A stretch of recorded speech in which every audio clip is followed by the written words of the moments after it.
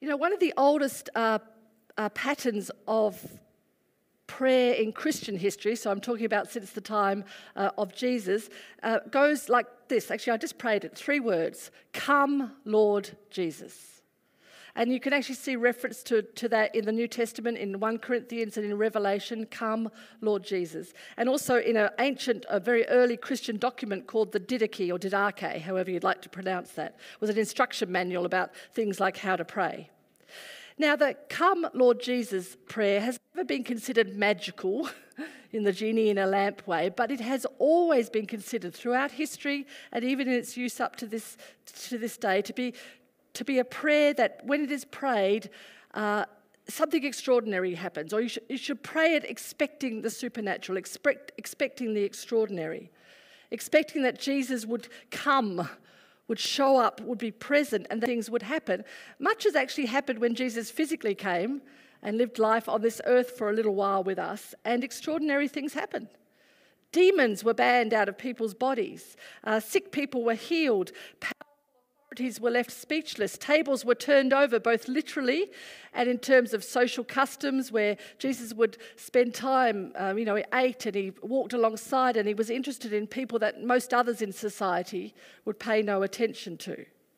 So Jesus showed up. He actually showed up in history and unexpected things happened. Things that could not always be comprehended and things that were definitely beyond human control. That's the sense of that prayer, come, Lord Jesus. Derek Wilson, the chair of our board, he prays it often and adds, come, Holy Spirit, come. Simple prayer. It's really an invoking prayer, a prayer of invocation, calling on the name. Okay, so one of the contemporary criticisms of the Bible is that it tells stories of Jesus showing up and extraordinary and incomprehensible things actually happening. Things to do with the supernatural, miracles. That's one of the modern day criticisms of the Bible, that it talks about miracles and supernatural things like they can be real. And the argument goes something like this. Brian Harris, actually, I've been plugging this book a little bit, Why Christianity is Probably True. He has a little conversation in this book which outlines how this argument, this conversation might often go with someone. 2 people in a conversation. And one says, something extraordinary has happened, and one says, well, clearly that didn't happen. And the other says, well, why not? Because if it did, it would be a miracle, says the first person. What's the problem with that? Well, miracles don't happen. Well, this one did. Didn't you hear the account? It can't possibly be true because miracles don't happen. And Brian Harris makes the point that that's not a conversation that people have about actual evidence. It's a conversation that reflects a person's firmly held beliefs that miracles are impossible, and there's an unwillingness to step into that space and go, well, that was weird. I can't explain that. What is going on there? I like the way that he outlines that. Now, I do just want to stop and say that said, the fact that we might open the door to the possibility of miracles and the supernatural, I think we need to say miracles are certainly extraordinary and surprising. And I think it's probably true to say that miracles are not the everyday norm in the, some would say it's the miracle of drawing breath, of waking up in the morning, but I'm talking about the others that are more discreetly miracles. And I think it's true to say that it's not helpful or wise for us to see everything in spiritual terms to the point of dismissing the physical. It's not helpful to look for demons in every corner. It's not at all helpful to blame every bad thing on supernatural forces, and it's not right to incite people to fear and paranoia by making everything about the spiritual world as if the choices that you and I have actually made don't have consequences in the way it is experienced.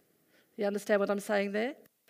But I also want to say that I think, also without a doubt, there are times when we simply cannot explain something, and we are forced, if we are actually going to be rational and open, we are forced to consider that a miracle or something distinctly supernatural has happened.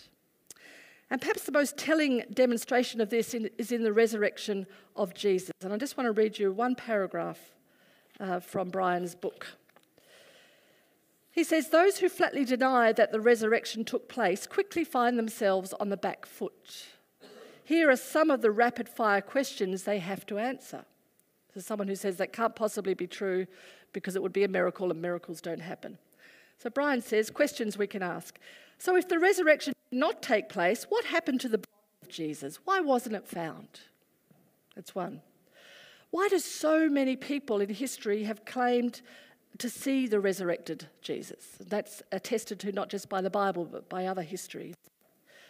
The disciples, third point, died, as in were killed, they were executed, for their insistence that Jesus rose from the dead. They claimed they encountered the risen Christ.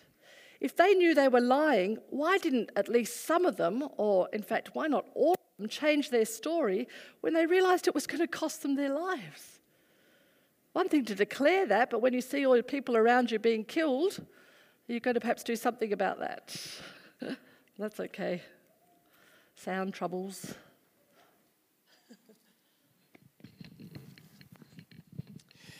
And the next one, how do you explain the dramatic change in the disciples after the claim of the resurrection of Jesus? It seems clear that something extraordinary had happened, so if it wasn't the resurrection, what was it? Or, Brian says, we could put that last point a little differently. We know the disciples went on to change the world. That much is history. You don't need to read the Bible to know that that is true. And if it wasn't the resurrection that motivated them, what was it that inspired a small group of fishermen to transform the world? I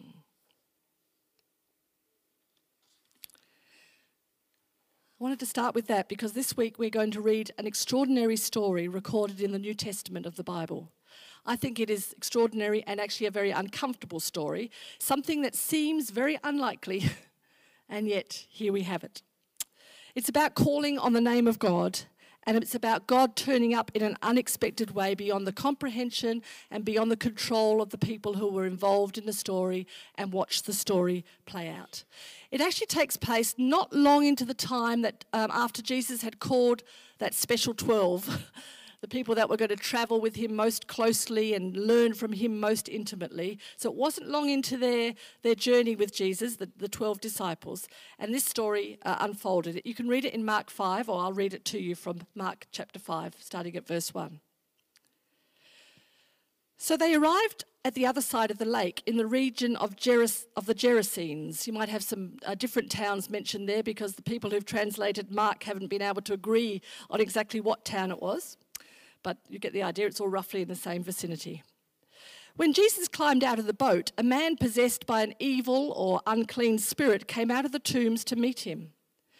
This man lived in the burial caves and could no longer be restrained, even with a chain. Whenever he was put into chains and shackles, as he often was, he snapped the chains from his wrists and smashed the shackles. No one was strong enough to subdue him. Day and night he wandered among the burial caves and the hills, howling and cutting himself with sharp stones. When Jesus was still some distance away, the man saw him, ran to meet him and bowed low before him. With a shriek he screamed, "Why are you interfering with me, Jesus, Son of the Most High God? In the name of God, I beg you, don't torture me." For Jesus had already said to the spirit, "Come out of the man, you evil spirit." Then Jesus demanded, "What is your name?" And he replied, "My name is Legion, because there are many of us inside this man." Then the evil spirits begged him again and again not to send them to some distant place. There happened to be a large herd of pigs feeding on the hillside nearby. "Send us into those pigs," the spirits begged. "Let us enter them." So Jesus gave them permission. The evil spirits came out of the man and entered the pigs, and the entire herd of about 2,000 pigs plunged down the steep hillside into the lake and drowned in the water. The herdsmen fled to the nearby town and the surrounding countryside, spreading the news as they ran. People rushed out to see what had happened. A crowd soon gathered around Jesus, and they saw the man who had been possessed by the legion of demons. He was sitting there fully clothed and perfectly sane, and they were all afraid. He was sitting there fully clothed and perfectly sane, and they were all afraid. Then those who had seen what happened told the others about the demon-possessed man and the pigs, and the crowd began pleading with Jesus to go away and leave them alone. As Jesus was getting into the boat, the man who had been demon-possessed begged to go with him, but Jesus said, "No, go home to your family and tell them everything the Lord has done for you and how merciful he has been." So the man started off to visit the 10 towns, or the Decapolis, of that region, and began to proclaim the great things Jesus had done for him, and everyone was amazed at what he told them. It's a big story, isn't it? Big story. Okay, I want to think just about the disciples for a moment. They had started, as I said, not long ago on this unknown and I'm sure quite in their minds exciting adventure. You know how you feel when there's a new venture on the go and you're just stepping into it? I'm sure they were feeling pretty excited about that, but not long into their time with Jesus, things that were pretty incomprehensible and unlikely and certainly unexpected and beyond their control started to happen. So, I mean, even to start with the simple thing of they were already had to greet and deal with huge crowds. Whoa, these were simple fishermen. There was that to start with. But then they had these strange stories from Jesus that they really didn't understand but felt like they should. And then here in this circumstance, they've had an incredible day, and Jesus says to them, we're getting into that boat, we're going across the lake, and we're going to a place where actually the disciples would never normally have gone to, into a region they wouldn't have gone to. Where they were headed was not into Jewish territory. The pigs are a major clue there, right? Pigs are unclean, and Jews wouldn't have kept them in the Jewish faith and wouldn't have kept them. And then, of course, if you read back a little bit prior to the story I read you, they had a wild storm, and then the experience of Jesus calming it, that they had to get through the night with that before they actually get to land on the other side of the lake. That's big stuff. They do make it across the water, though, and it doesn't tell us, but I imagine them, you know, just a little bit overwhelmed, tired, been a big night, bewildered, and now they step onto the shore and they are confronted by a very scary human being who has also come out to them from burial caves. That is creepy, and for the Jews, another unclean thing. If you happen to go into a graveyard, there was a whole pile of ritual cleansing that you'd need to go through, so they've got that going on as well. And then on top of this ritual uncleanliness, the man himself was dirty. Think about it. He was wearing filthy, disheveled scraps of clothing. He would have smelt like bodies do when they're not cleaned properly and regularly. It doesn't say that in the text, but you look at that story there, you fill in the gaps for ourselves. We need to do that. And he was covered in blood and cuts and scratches, some of them new, some of them old, but all of them clearly self-administered. And that is confronting. That's confronting. And then, it doesn't stop there, this man had superhuman strength and he could break chains and shackles like the Hulk, which must have been very alarming, even though they didn't know about the Hulk. I mean, the Hulk is great in a superhero movie, right? But you don't want to meet him on a mission trip. They got across this land to do a good thing and there's this guy able to break shackles and chains. This is alarming. And then the sound of the man. He howled and he shrieked. And the noise would have been an assault on their ears. In fact, I think the whole experience would have been a violent assault on their senses, on their Jewish faith, whole part of the ritual uncleanliness stuff there. And I wonder if it was a bit of an assault on their earlier conviction that following this Jesus guy was a great idea. Doesn't say that, but I wonder. They were humans like you and I. I would have been wondering that right then. Okay, that's the disciples. Let's think about the man. He was demon-possessed. He was the victim of malicious forces that, hard to believe or not, do sometimes get a grip on human beings. Bishop Tom Wright, one of my favourite commentators, he says that this sort of demon possession is especially likely, and when you look back through history, I think you can see it's true, where certain people are living oppressed by other people. Isn't that interesting? So when there's physical, economical, relationship type oppression, that's often a place where you would see this spiritual oppression as well. And of course, this oppression had been the experience of the people for more than 100 years before this story happened because of the Romans.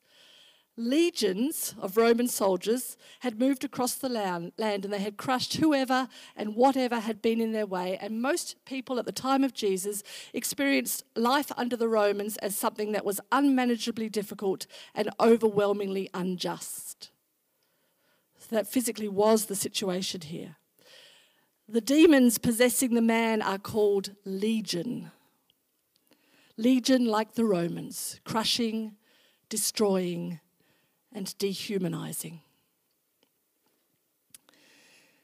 Now, at some point in this story, although we don't actually get to see it directly, Jesus had spoken with the authority of God, commanding legion to come out of the man.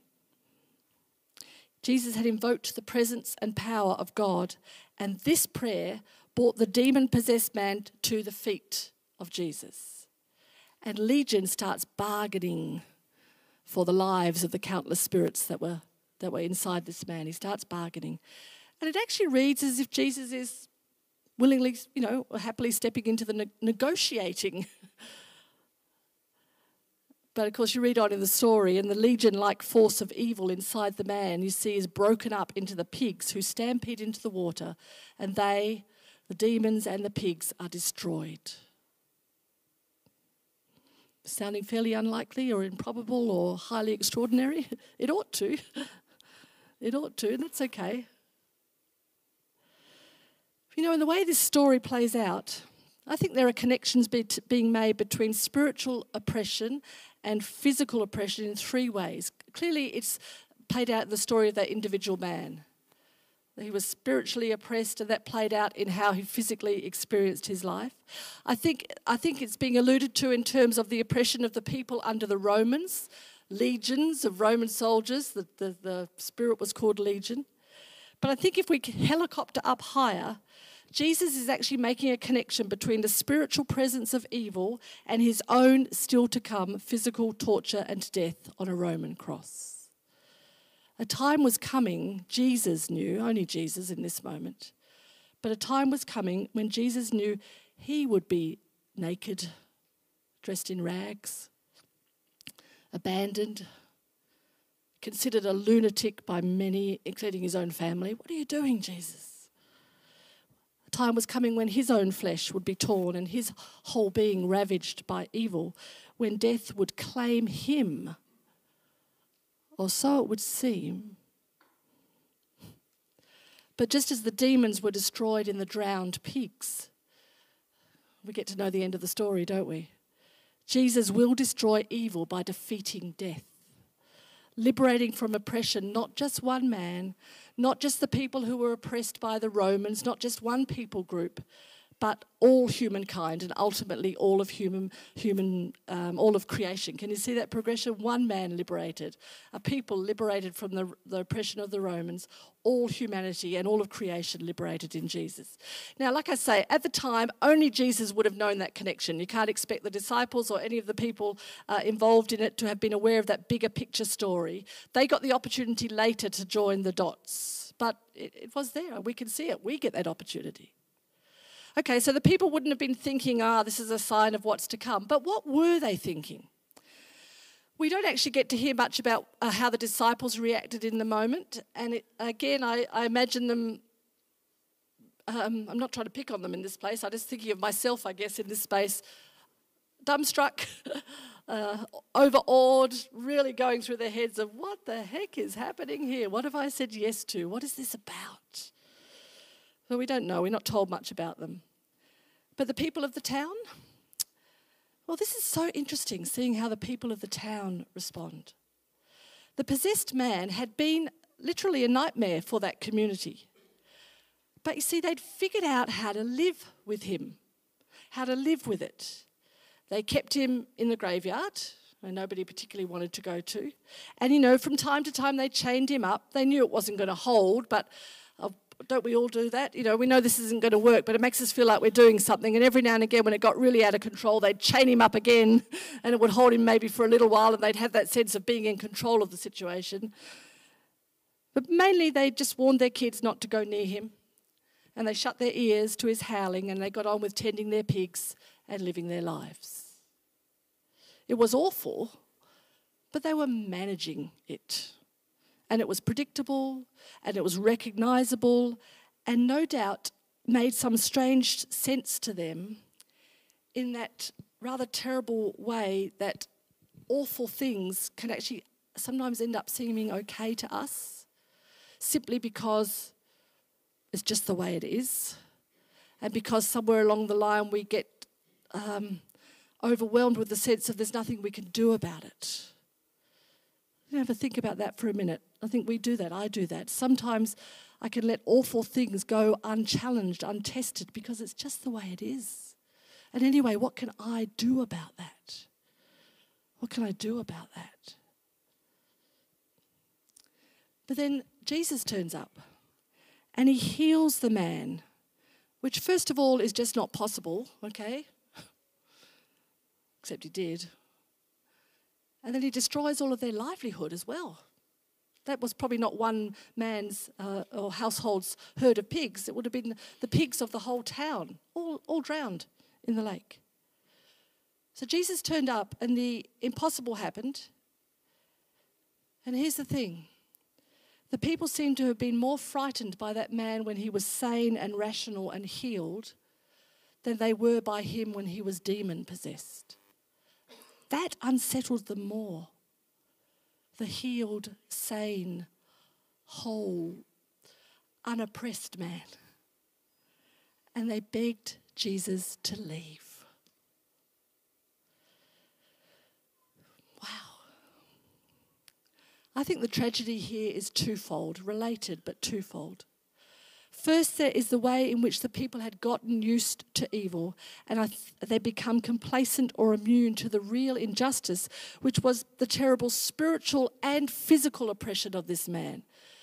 Maybe some did, I don't know. Did anyone take food to him? Were there any attempts to do more than chain him up every now and again when he got out of control? And again, I'm not judging. I'm talking about us. I'm talking about the condition of humankind. How would we have been? Probably very similar. But that's the first tragedy, I think. They'd gotten used to the evil or didn't see the evil or the oppression as a problem, more the outworking of it in this man as something that they had to manage. They weren't outraged by the man's plight other than when it impacted them. And I think I can say that quite confidently because of the way they reacted when he was healed. They didn't celebrate. I don't think they were outraged by his plight, and so therefore they didn't celebrate when he was healed. And the second tragedy here related is what one commentator I read talked about as the way the people whittled evil down to their own size, as if evil was something they could overcome or manage or contain.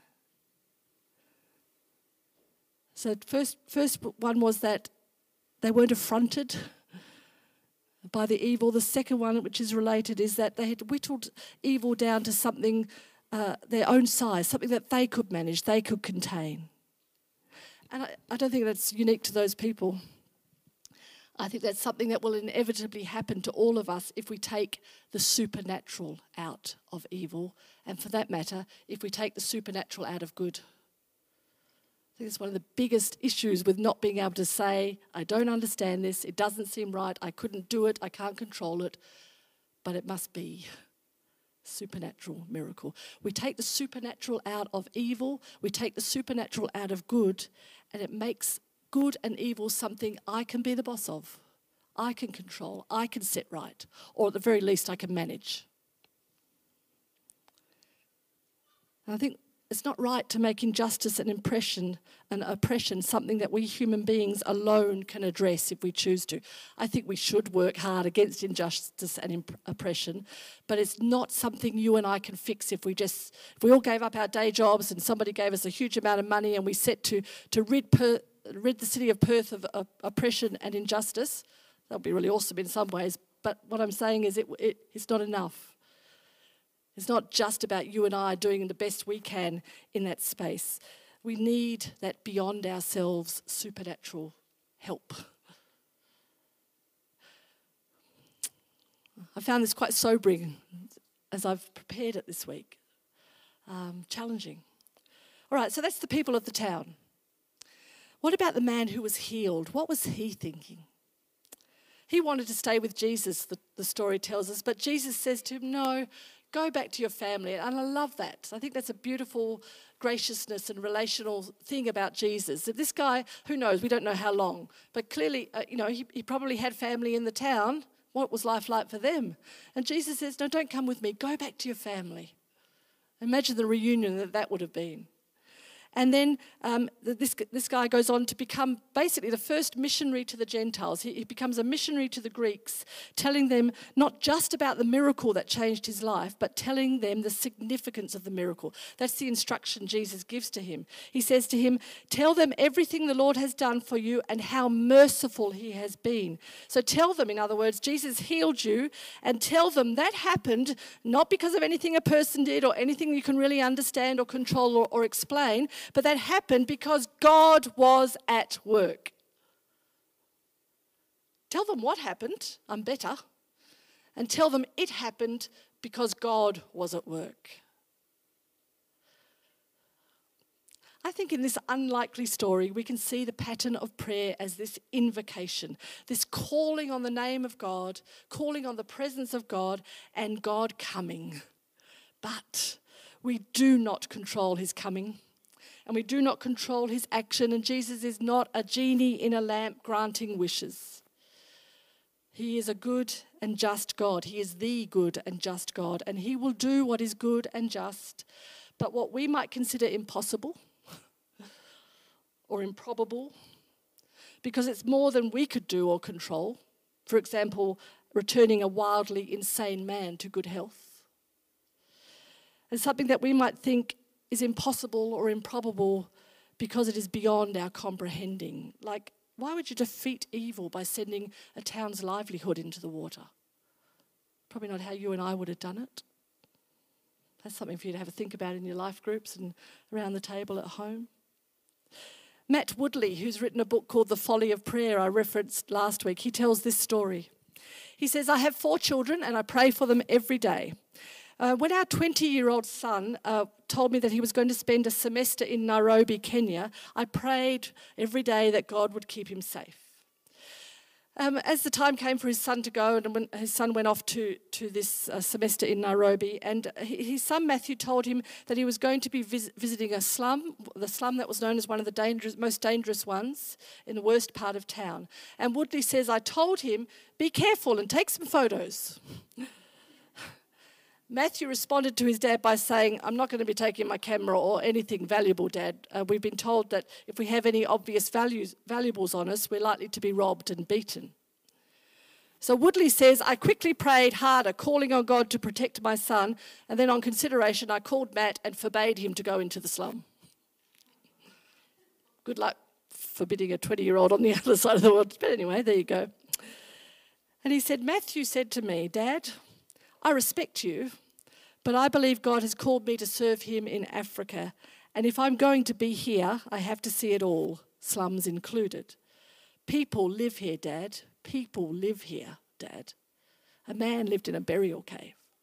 People live here, Dad. Yes, they are poor and desperate, and yes, some of them are violent. But I have to do this.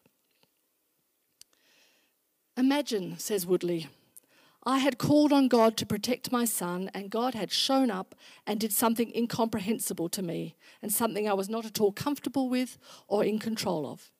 He called my son into the dangerous slums, and he called me, as Dad, into the dangerous place of letting my son go. Jesus was asking my son to be a blessing in a God-forsaken place, and I had to take the ride.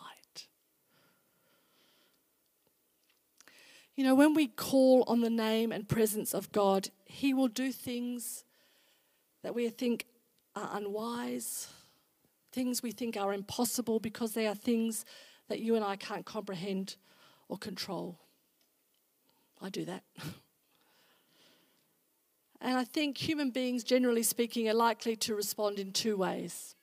Some of us might be scandalized, horrified, outraged, shocked, dismissive, and we might ask Jesus to leave or just walk away ourselves. Like that conversation at the beginning, well, it can't be, miracles don't happen, I'm off. Or like the people in the town who said, Jesus, go away, stop being here, stop doing stuff here, go away from us. So some of us will be scandalized and we will ask Jesus to leave, or we will walk away ourselves. But others of us might just choose to say, this life is full of things I cannot explain or comprehend. But it actually doesn't make them impossible. And we might learn to live with the unexpected. Matt Woodley finishes his story by saying, when we invoke the name and the presence of Jesus, he will come. And he says this, we will find ourselves in unlikely places with unlikely people living an uncommonly interesting and oftentimes uncomfortable life. Come, Lord Jesus, come. When we pray, calling on the name and presence of Jesus, we're doing three things. We are making space for God to defeat what only God can defeat. We are making space for God to liberate what only He can liberate.